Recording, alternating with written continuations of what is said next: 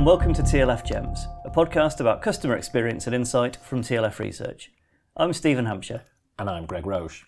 And in this episode, we'll be discussing Chapter 11 of the book Customer Satisfaction. Chapter 11 is monitoring performance over time. And I think what I like about this chapter is it's starting now to see customer satisfaction measurement as not, or the surveying, not as a single event, but something that's going to be measured over time. And how do you measure that performance over time? And we've talked about when you scope out the initial project with the questionnaire being right, how you've got to have that medium-term view in terms of monitoring performance over time. Yeah, and I think we often talk about, your baseline measure is your sort of line in the sand. Yeah. And that's all very well, but you need a line in the sand, not 20 lines in the sand, don't you? And that raises a question. What do you use as your measure of, are we going in the right direction? Absolutely. So I think one of the questions that I'm asked a lot after the first survey, the baseline survey, at the end of the results presentation, how often should we remeasure? Yeah, and the sort of the quick and weaselly answer is it depends. I think for a start, I think we need to distinguish between a relationship survey and an event-driven survey. So, a tracking, ongoing, event-driven survey, you'd expect to be, again, it very much depends on the business, but let's say monthly, perhaps weekly, perhaps ongoing, real-time type thing. But yeah, more often monthly or quarterly. A relationship survey, I think, for the vast majority of businesses, once a year is about right. I think there is a case, depending who you are, for wanting to know perhaps quarterly. But I think probably not more often than that. Yeah, and I think good advice, particularly in sort of the year 1 to year 2 baseline relationship survey, is you've got to have started to do things as a result, even if customers may just be beginning to notice or have not yet noticed. There's no point, if you've done nothing, surveying again. Otherwise, it'll show the results are very similar, if not a tad downwards, because you've done nothing based on last year's feedback. Yeah, I mean, you do occasionally get that where you run survey in year 2, the scores are very much the same, or perhaps even a little bit down, and the company will be thinking, well, but what's the point of measuring customer satisfaction? Our score doesn't change.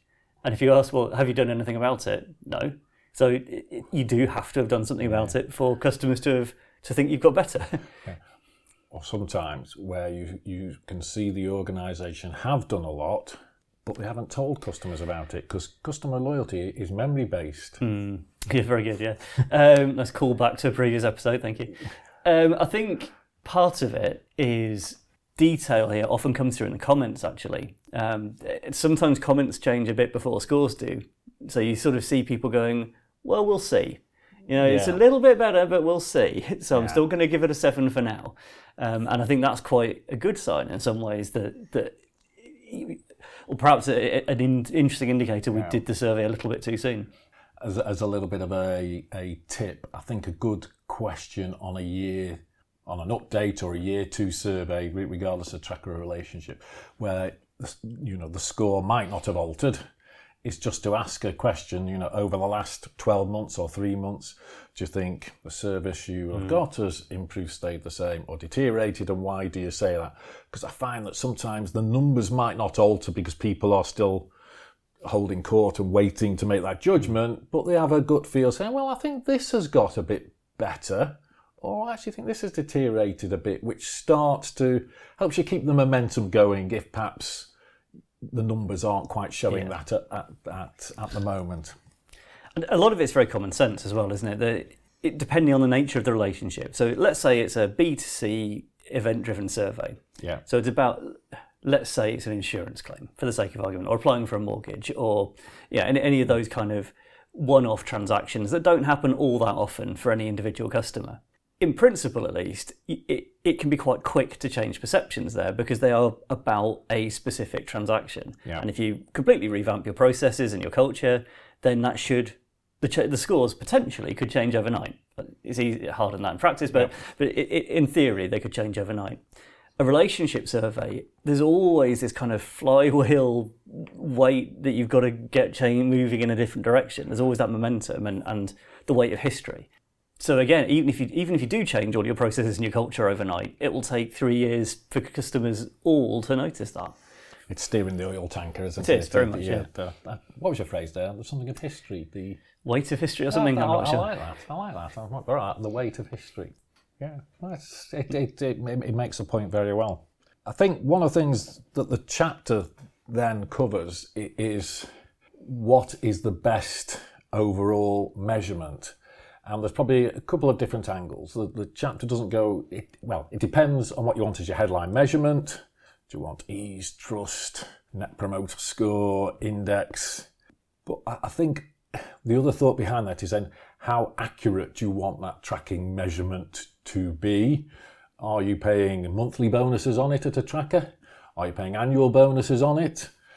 So there's some other things that go into that when you start thinking about what should be the metric we are using to measure or monitor performance over time. There are, yeah. So, I mean, I think we could probably, just to say as in passing really, that having a composite index as your headlines, basing it on more than one question, gives you a more reliable result given the same sample size than any single question. And that's because it doesn't have the random error. So random error kind of cancels itself out across all those questions. That's not an entirely technical explanation, but that's broadly true. I think that, given that, you then get onto a question of your measure is always going to have a margin of error attached to it. It's up to you how big that margin of error is, but it's going to end up costing you a lot of money to get it to be very, very, very, very small. So you need to think about sort of cost versus benefit of sample size versus the margin of error you need.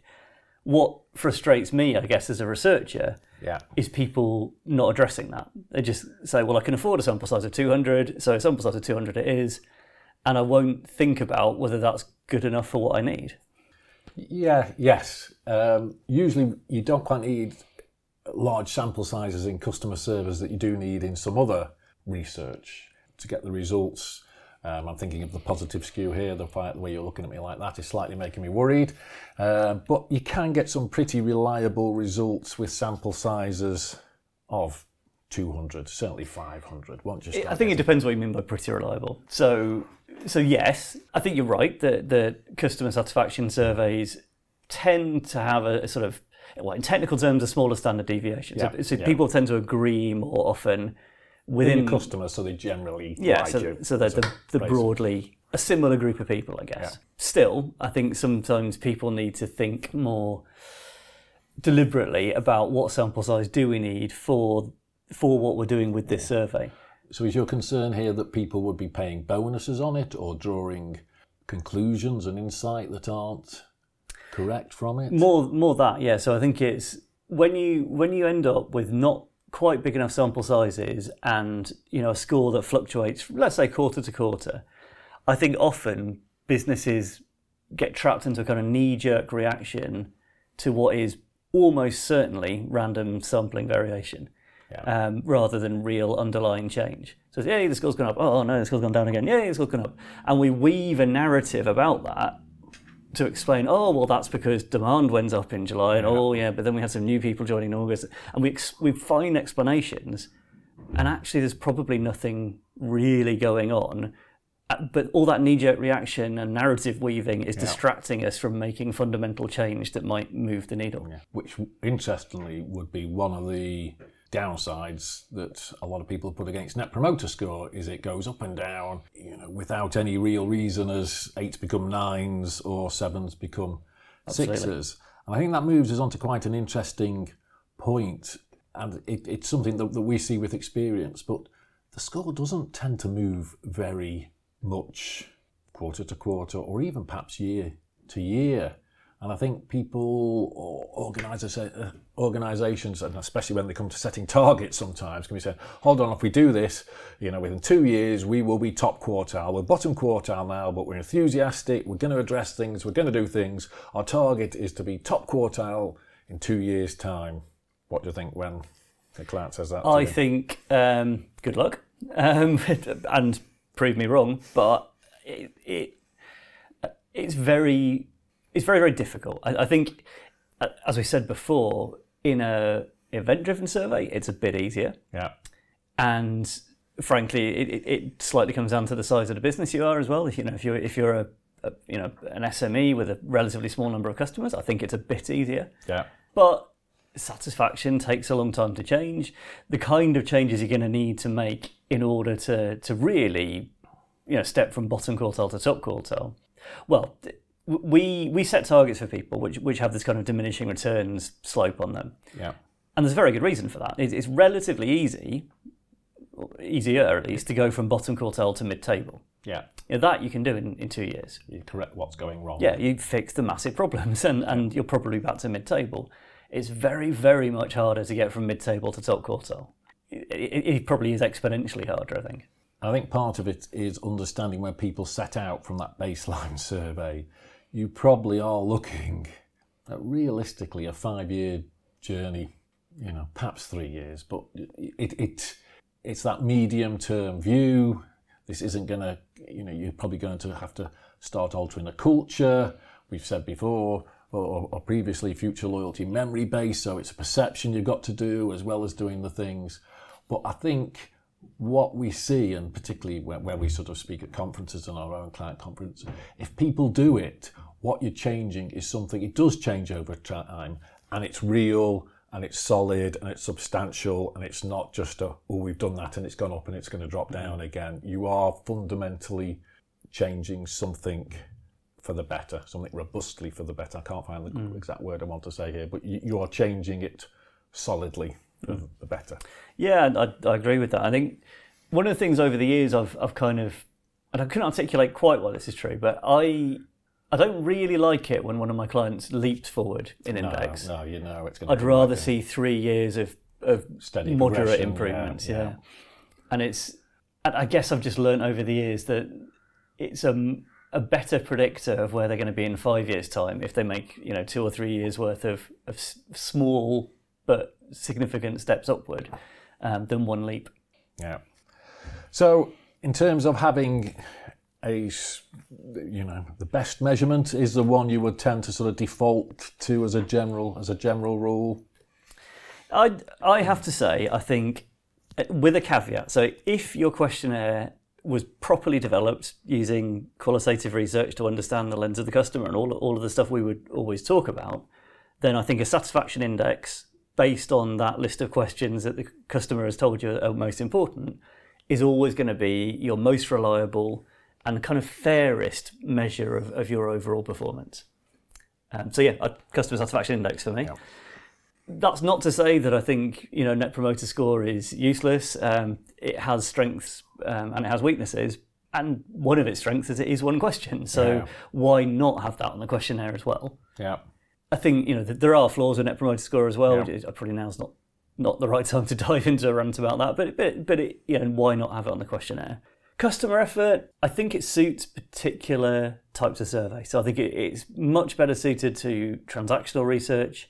It's much better suited to kind of inbound B2C contact centres. That's where, for me, it really fits. And that's where it was born. Absolutely. Yep. And what about the metric 10-point numeric scales rather than 5-point numeric, verbal, all that sort of thing to make sure measurement is as precise as possible? Yeah, and I think there's no real debate in the industry anymore that a 10-point numerical scale is not only easy for customers and good for analysis, but also just that right balance of kind of sensitive but dealable with. It's not a 100-point scale. It's not a 3-point scale. There's sensitivity, but it's not overwhelming. The other bit that I think the book does a really good, or the chapter does a really good thing, is about monitoring loyalty behaviour. And I think this then goes back to the sort of the 3 to 5 year expectation or journey that you're going to sort of embark on. Because in year one, it can be tempting to say, hey, look, we've got really high customer satisfaction with those customers. That's going to mean increased sales straight away. Why haven't their sales gone up? Or we've got low satisfaction there, but they're still coming back and buying from us. This metric isn't right. Whereas I think once you start looking at over a period of time, the retention, the related sales, the recommendations or the referrals, and perhaps moving into the whole customer lifetime value. I think that makes much more sense over a period of time than an instant or a moment, and trying to draw some conclusions from that instant or that moment. I agree. Yeah, and I think one of the dangers is that this is true in advertising and marketing as well, I think, that we're much less important to our customers than we like to think. Absolutely. And do you want to form relationships with all these organisations? No, not really. I just want them to do their job. Yeah, and most of us as customers, like if you reflect on your own thoughts and behaviour, most of us have a whole load of suppliers that we quite like, who do quite a good job, that we'll happily buy from. You know, so I'll happily go to Sainsbury's, and I'll happily go to Morrison's, and I'll happily go to Aldi, and I'll happily go to wherever else. And that's how real customers behave in most markets most of the time. So unless you are wildly better than everyone else, how are why would you expect your share of spend to be really change overnight? Wildly much more than your market share, which is probably what most people's is most of the time. So I think it's a little bit naive to say that, I've made this customer pretty happy, so therefore they're going to buy from me next time. Exclusively. Yeah. Did some really interesting work a few years ago with a retailer who had some fantastic internal MI on customer spend, how many transactions they'd done, and we were doing large sample size, and we did it over 4 surveys. The surveys were every 6 months, so we could build up a model of where we could see changes in satisfaction and how that did start translating itself into pounds. And there was a point that when you got to, you were really maximising the share of wallet. Again, it wasn't exclusive, but you could get up to that point, and that proved really compelling evidence to the organisation to say, hey, if we can move from X to Y, look, we know their spend will go from A to B, so let's make sure we do that. And we know the recommends will go up and all the other things. And it was one of the best clients that I've worked with actually building that up. And they did it over 4 surveys with a lot of internal data to put into the equation, and that was really, really sort of powerful. That was powerful stuff. Yeah, and I think you mentioned customer lifetime value.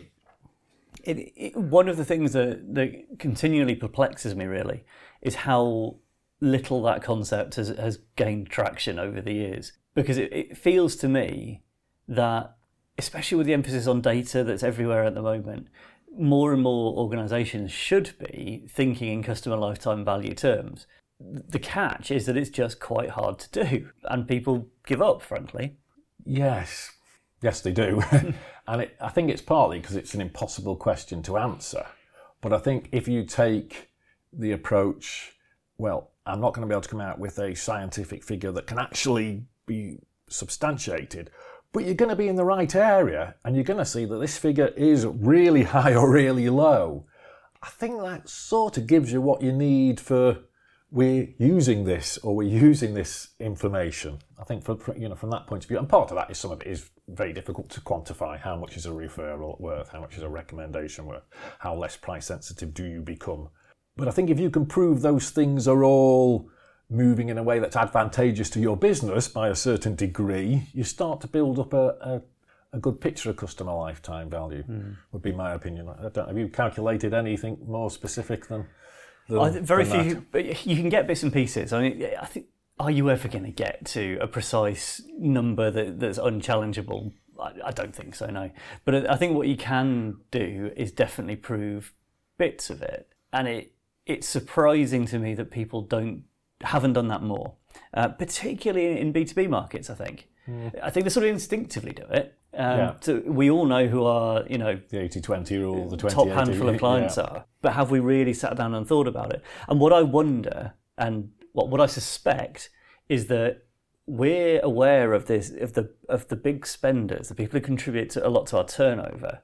I've got a feeling that there's a secret lump of lifetime profitable clients that we perhaps don't spend enough time thinking about, who aren't, the big jazzy, they've spent millions and millions of pounds with us, but consistently, quietly, and with a good relationship, easy and cheap to serve, tick away, being profitable for years and years and years and years.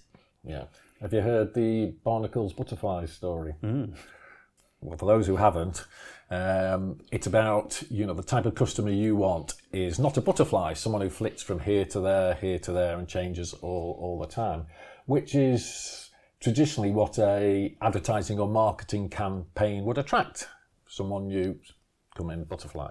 What you're looking for, and I think partly what you're describing there, Stephen, is your barnacle customer who sticks and stays with you through good times and bad times. And I think you're right, they often go unnoticed because they're never quite at the top of the list with spends, and you never hear about them. They are and they're really efficient service because they know you and they're quiet, and they have a great fit with you. And I think you're right, making sure that those people are visible within the organisation and are probably where a lot of the profits comes within the organisation. I think that's a trick a lot of organisations, or a blind spot a lot of organisations have. Okay, well, I think that probably wraps up our chapter on monitoring performance over time. Thank you very much for listening. If you're using iTunes, please subscribe, rate and review us. And if you want to get in touch, you can find us on Twitter at TLF Research or at tlfresearch.com. And we'll be back next month with Chapter 12, which is Actionable Outcomes.